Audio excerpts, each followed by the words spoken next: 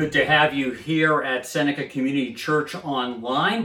Of course, you can see we're in a different setting this morning, and that's due to there's no power in Romulus, so we had to take the videotaping home, so I'm glad you can be with us. If you're joining us for the first time, and just remember that you can check things out online if you want to catch up. Seneca Community Church is all about making a difference in people's lives wherever they are through leading people into a growing relationship with Him. We want to help you wherever you are to take your next step towards Him or in Him. Now you may notice that there's a little circle with an eye in it. It's a white circle.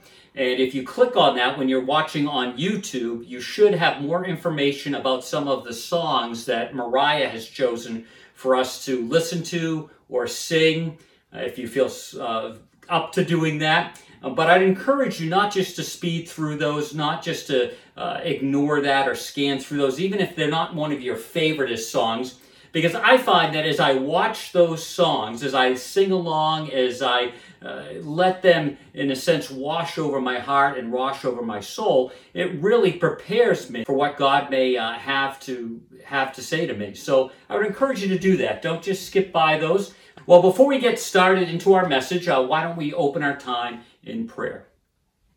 Gracious Heavenly Father, we just thank you for your love for us. We thank you that we can gather, even if it's online, to hear from you. And Lord, we think of those in our community that are doing the same thing in different churches. We pray for Jesse down at First Baptist Church in Interlaken. We think of Dave over at the Reformed Church. We also ask that you really would be present at Calvary Chapels in Seneca Falls as Ray brings the message, the talk. We also think of Dale up at the Assembly of God Church in Geneva. We think of Jamerson over at Lake Country Christian Church. We also think of Jerry at Finger Lake Christian Fellowship. Think of Dave over at Waterloo Baptist Church and the many other churches that are meeting and trying our hand at this online kind of experience. Lord, we also today think of those families that are trying to do school at home or are doing well at school at home, and hearing that things have been put off so that the school year won't be reopening, and that's not what we wanted to hear in some ways, but we do thank you for our leaders. We do want to respond to them, and we do want to protect our community from COVID. So we just, again, continually ask for your wisdom in all of this. In Jesus' wonderful name, amen.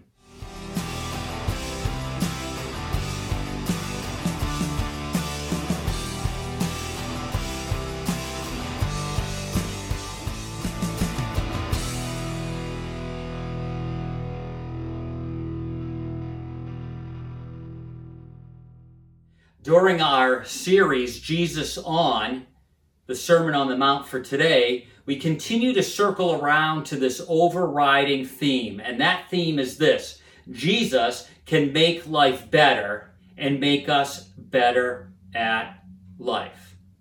Now today we're going to continue on in Matthew chapter 7. We're going to be looking at verses 7 through 12, where Jesus, it seems at first glance, and I grew up thinking this, is mainly speaking about how to pray.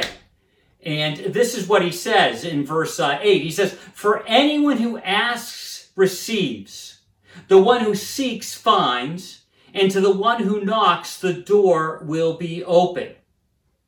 Now when I hear those words, I walk away with this idea about prayer. If I'm asking, I'm going to get what I'm asking for.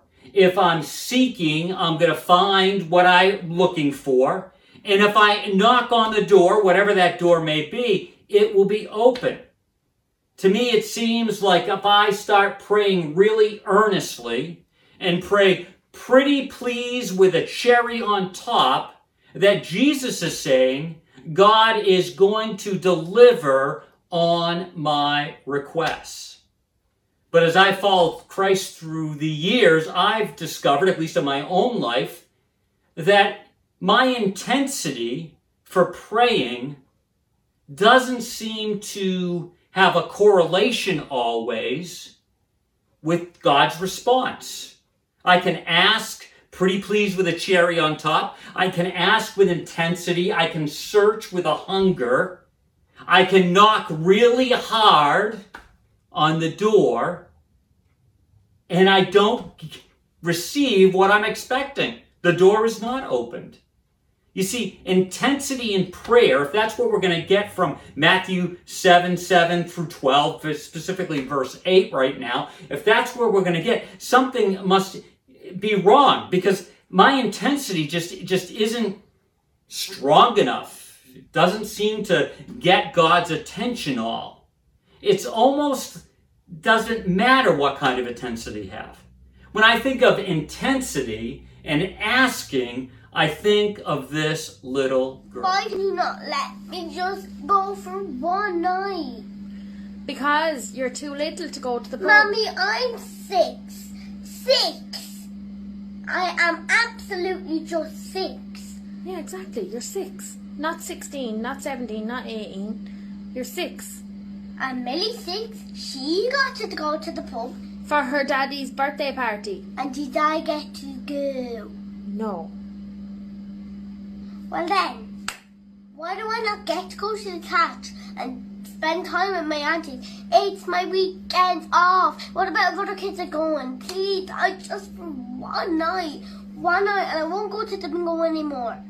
I won't go to the bingo tomorrow. Okay, I'm trying to go to Ida. Yeah, but I don't care. I'm just asking you. What did Daddy say to all this? He's ignoring me. He's on his phone. It's me. He what? He's giving out to me. He's shouting at me. I'm trying to talk to him. Maybe because you're doing his head in. I'm not doing his head, and I'm trying to tell him something, and he's being mean to me. All the time when you're gone, he thinks he gets his own way and everything. He thinks that he can go on his phone, and he thinks that he does not spend time with me, and he thinks that he pretends he's cleaning when you're gone, and he doesn't really clean. I go into the kitchen because I'm hungry, and then he's on his phone and says, "I'm cleaning." I said, "No, you're not. You're on your phone." And like, seriously, guys, do you believe me? I'm 6 and my own mother won't let me go to the pub. How is that so fair? I'm 6.5. I'm not allowed to go to the pub. My mother won't let me. That little Irish girl, all 6.5 years worth, knows how to ask, seek, and knock. But I don't think she's going to get to the pub. Seems to be some similarities between our relationship and God and her relationship with her mom and her relationship with her dad. You know, sometimes when I don't get what I'm asking, seeking, or knocking for, I wonder if there's something wrong with me. Or, I want to whisper this, I wonder if there's something wrong with God. But Jesus is going to teach us that that really is not what he was getting at. What Jesus is doing is Jesus is using verses 7 through 12 in a continuous thought from verses 1 through 6. So as we read 7 through 12 together, I'd ask that you would come to this passage with fresh eyes, not thinking that this is a passage primarily about prayer, but just maybe it's a passage about something else that includes prayer, but is not primarily prayer. So if you go to Matthew chapter 7, we'll begin in verse 7. Ask, and it will be given to you. Seek, and you will find. Knock, and the door will be open to you. For everyone who asks receives. The one who seeks finds. And to the one who knocks, the door will be open. Which of you, if your son asks for bread or to go to the pub, will give him a stone? Or if he asks for a fish, will give him a snake? If you then, though you are evil, know how to give good gifts to your children, how much more will your Father in heaven give good gifts to those who ask? So in everything, do to others that what you would have them do to you. For this sums up the law and the prophets. So as we read that passage and we listen and we hear and we think prayer, I think there's something much larger going on. Not that prayer isn't important, but I really don't think that's what Jesus is talking about. Jesus has talked about discerning, not moving into judgmental condemnation. He's talked about being aware of the people that we're sharing with, pointing to Christ with. We saw those in previous messages. So as he really wraps up those two thoughts, I think this is what he's getting after when he's talking to us. He's saying thoughtful interaction and bold intercession. He's not saying just bold intercession. He's just not saying ask, knock, and seek. He's saying thoughtful interaction. He's connecting the two ideas or the three ideas from the verses up to verse 12 so far. You see, when you and I go into a situation where we're trying not to slide into judgmentalism, and we're trying to understand the people around us, we're trying to see where they're coming from, understand who they are, there's a combination that needs to happen. We need to have thoughtful interaction, but we also have to have bold intercession. You see, those two items really need to be happening simultaneously. Because when you and I are trying to point to Christ in all the different ways possible, and we're interacting with somebody else, we don't do it by ourselves because you and I don't, in a sense, get a replay. How many times have I shared my faith with somebody and wished I had done it a little bit differently, and I realized I was disconnected to God when I was sharing? Well, Jesus is trying to tie it all together. He's not trying. He is tying it all together to say, when you and I don't want to slide into judgmentalism, when you and I want to understand who we're sharing through, we don't go it alone. We have intercession. Because you and I don't get a replay like this person does.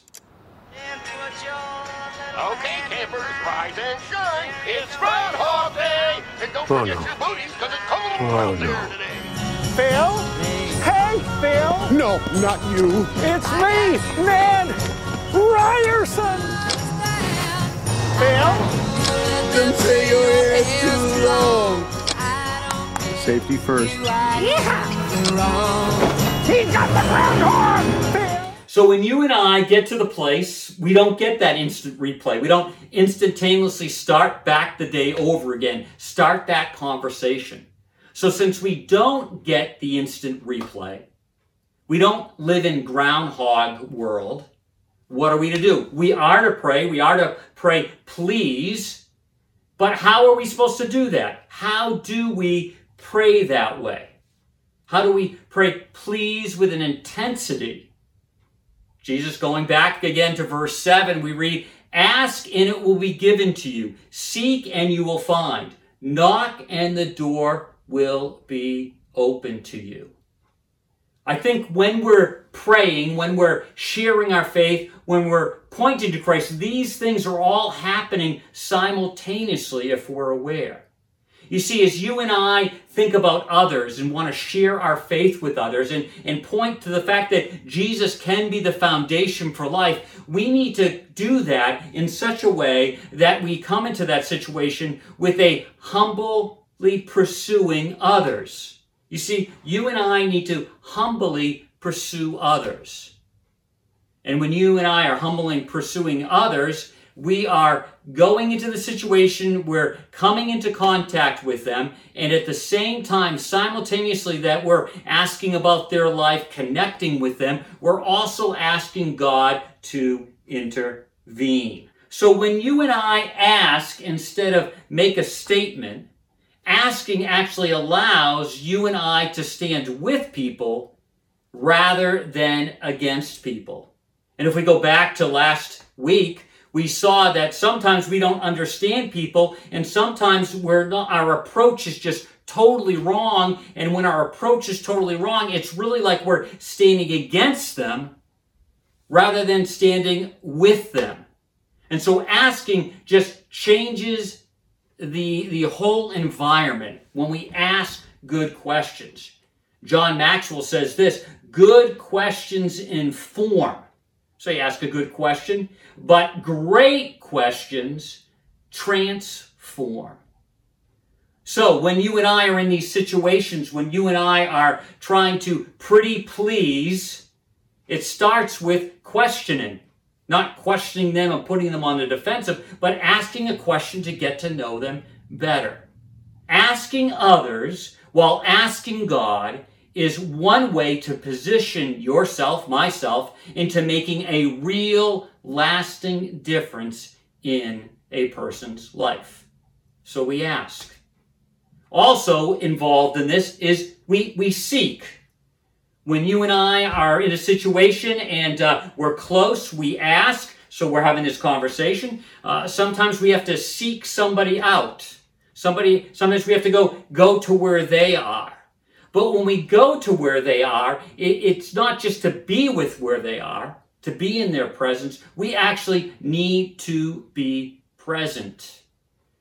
How many times have I been out with Cindy on a little mini date? Not much these days, but out on a date with Cindy, and all of a sudden she says something like this to me. I'm sitting with my phone out, and she says, "Do you mind if I strap your phone to my forehead so I can pretend you're looking at me when I talk?" When you and I seek, we need to be present.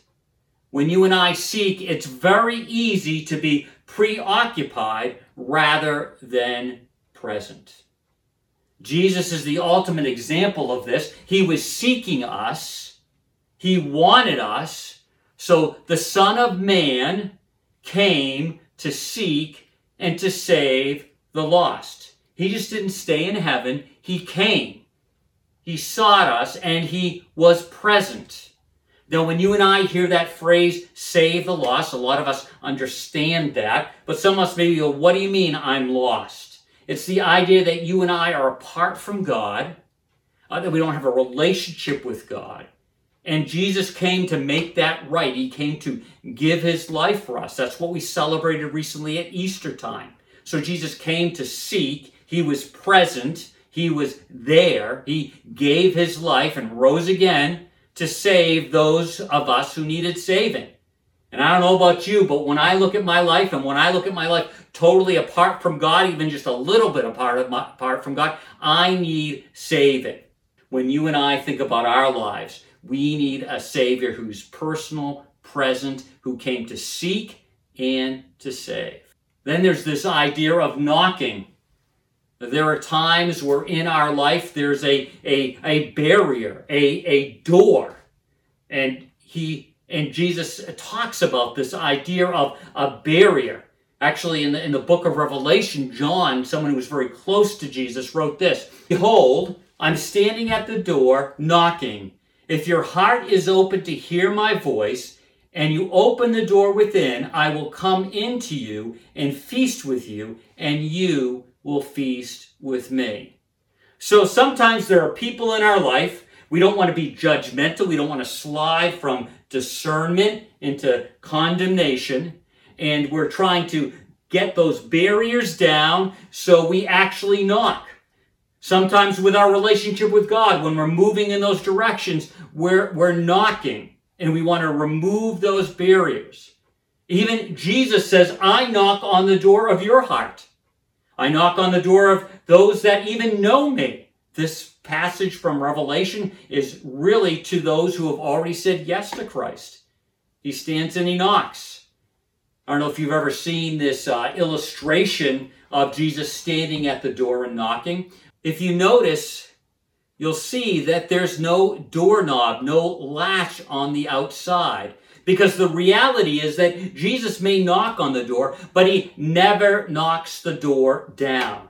He doesn't, like in those movies we sometimes see when the police are outside and they get ready and they blast through the door. Jesus doesn't do that. Jesus allows us to open it from the inside and gives us the choice to do that. A philosopher once wrote, "All the power in the world cannot unlock the door to the human heart. It must be opened from the inside." There's also the what. There's a what. Jesus is not saying, when he's talking about knocking and asking and seeking, he's not saying you're automatically going to get something. You see, Jesus is not saying if you pray for something, you're going to automatically get it. Sometimes we confuse that idea when we again come back to verse 8 that says, "For everyone who asks receives, the one who finds, and to the one who knocks, the door will be open." We think, wow, that means if I ask with pretty please with a cherry on top, he's going to give me what I want. Now, as I said earlier, as a Christ follower, I have found that that is not the case. Now, if you believe that's the case, if you think that's actually the way it all works, and you've seen that happen, and you're praying for something, could you please pray for two?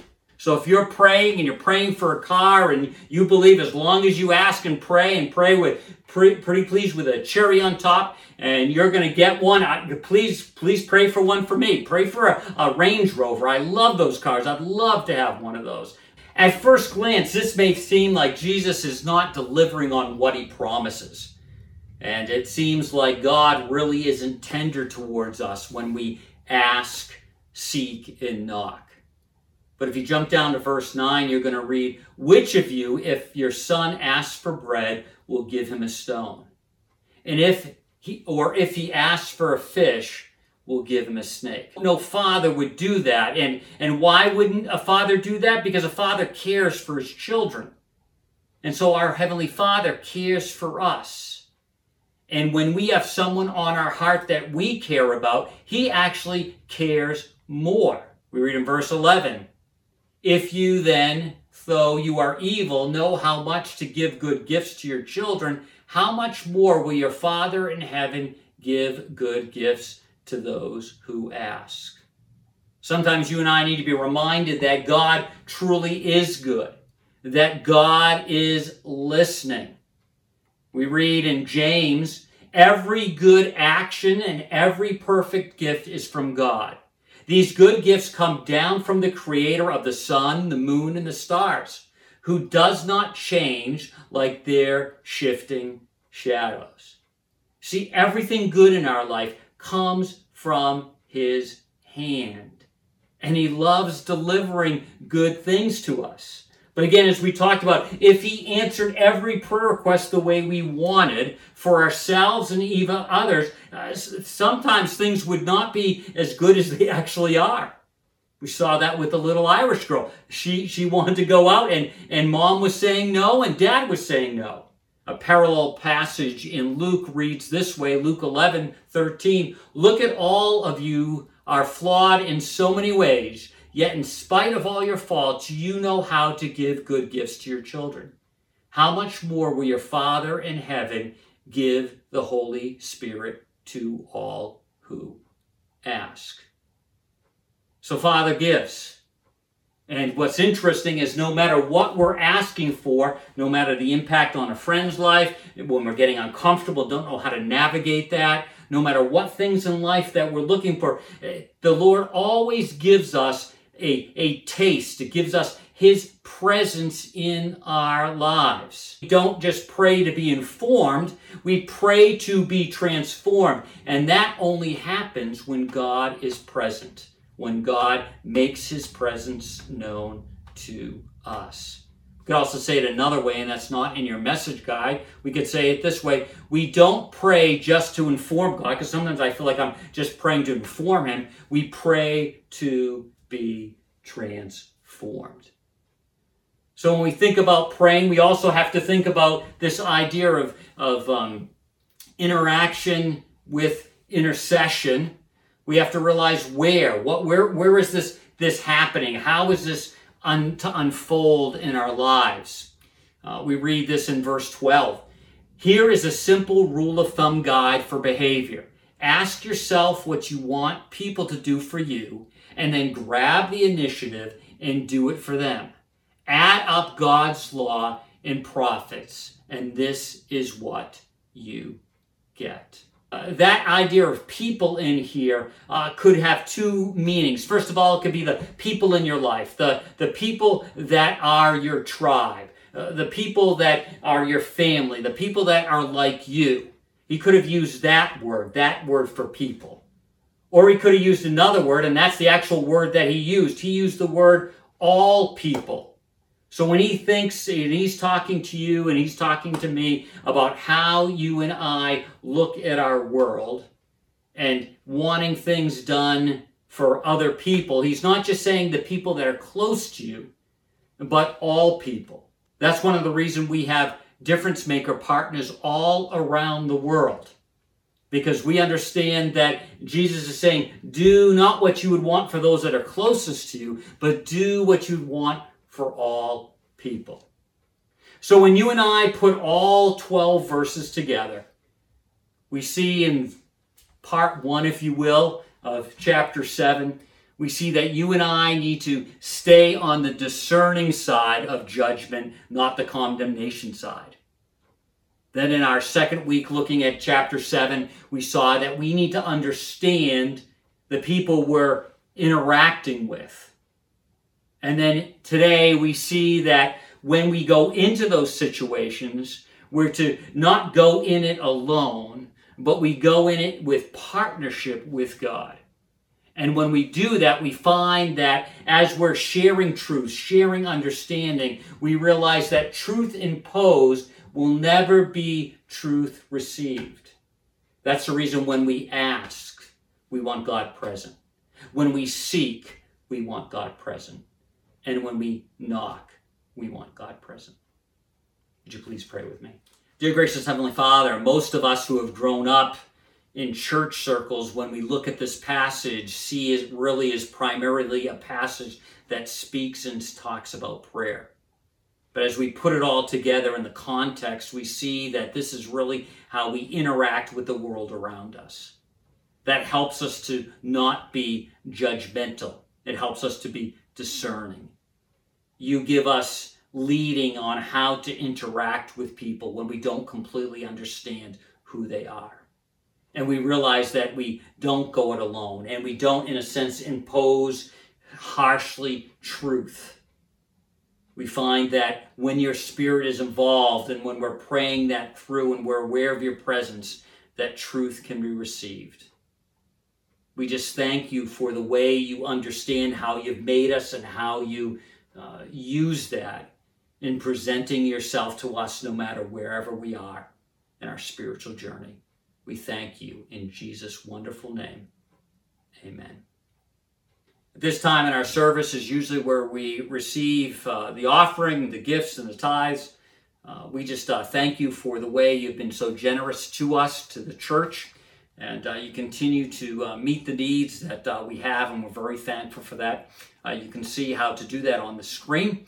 Also, just a couple reminders. This week, I'm going to be taking a few days off. So if you need to get in contact with anyone from the church, please contact the office. You see the numbers there. Also, reach out to one of our leadership teams. I'm actually going to be off the grid. My phone where I'm going, I'm told, is not going to be working. So you can also be praying for me for the withdrawal I'll be going through, not having any internet connection, not having any cellular connection. So if you need someone, especially Wednesday, Thursday, and Friday, please check in with the church, check in with the office, check in with the leadership team. Just a reminder, we're going to be doing virtual coffee time again. You can find that address on the screen. You can go to Facebook, click on that, and it's been really great seeing people in this time of social distancing. So once again, we just thank you for joining us this morning. We just ask that God would use our time together to impact your life. Be safe, be well, and God bless.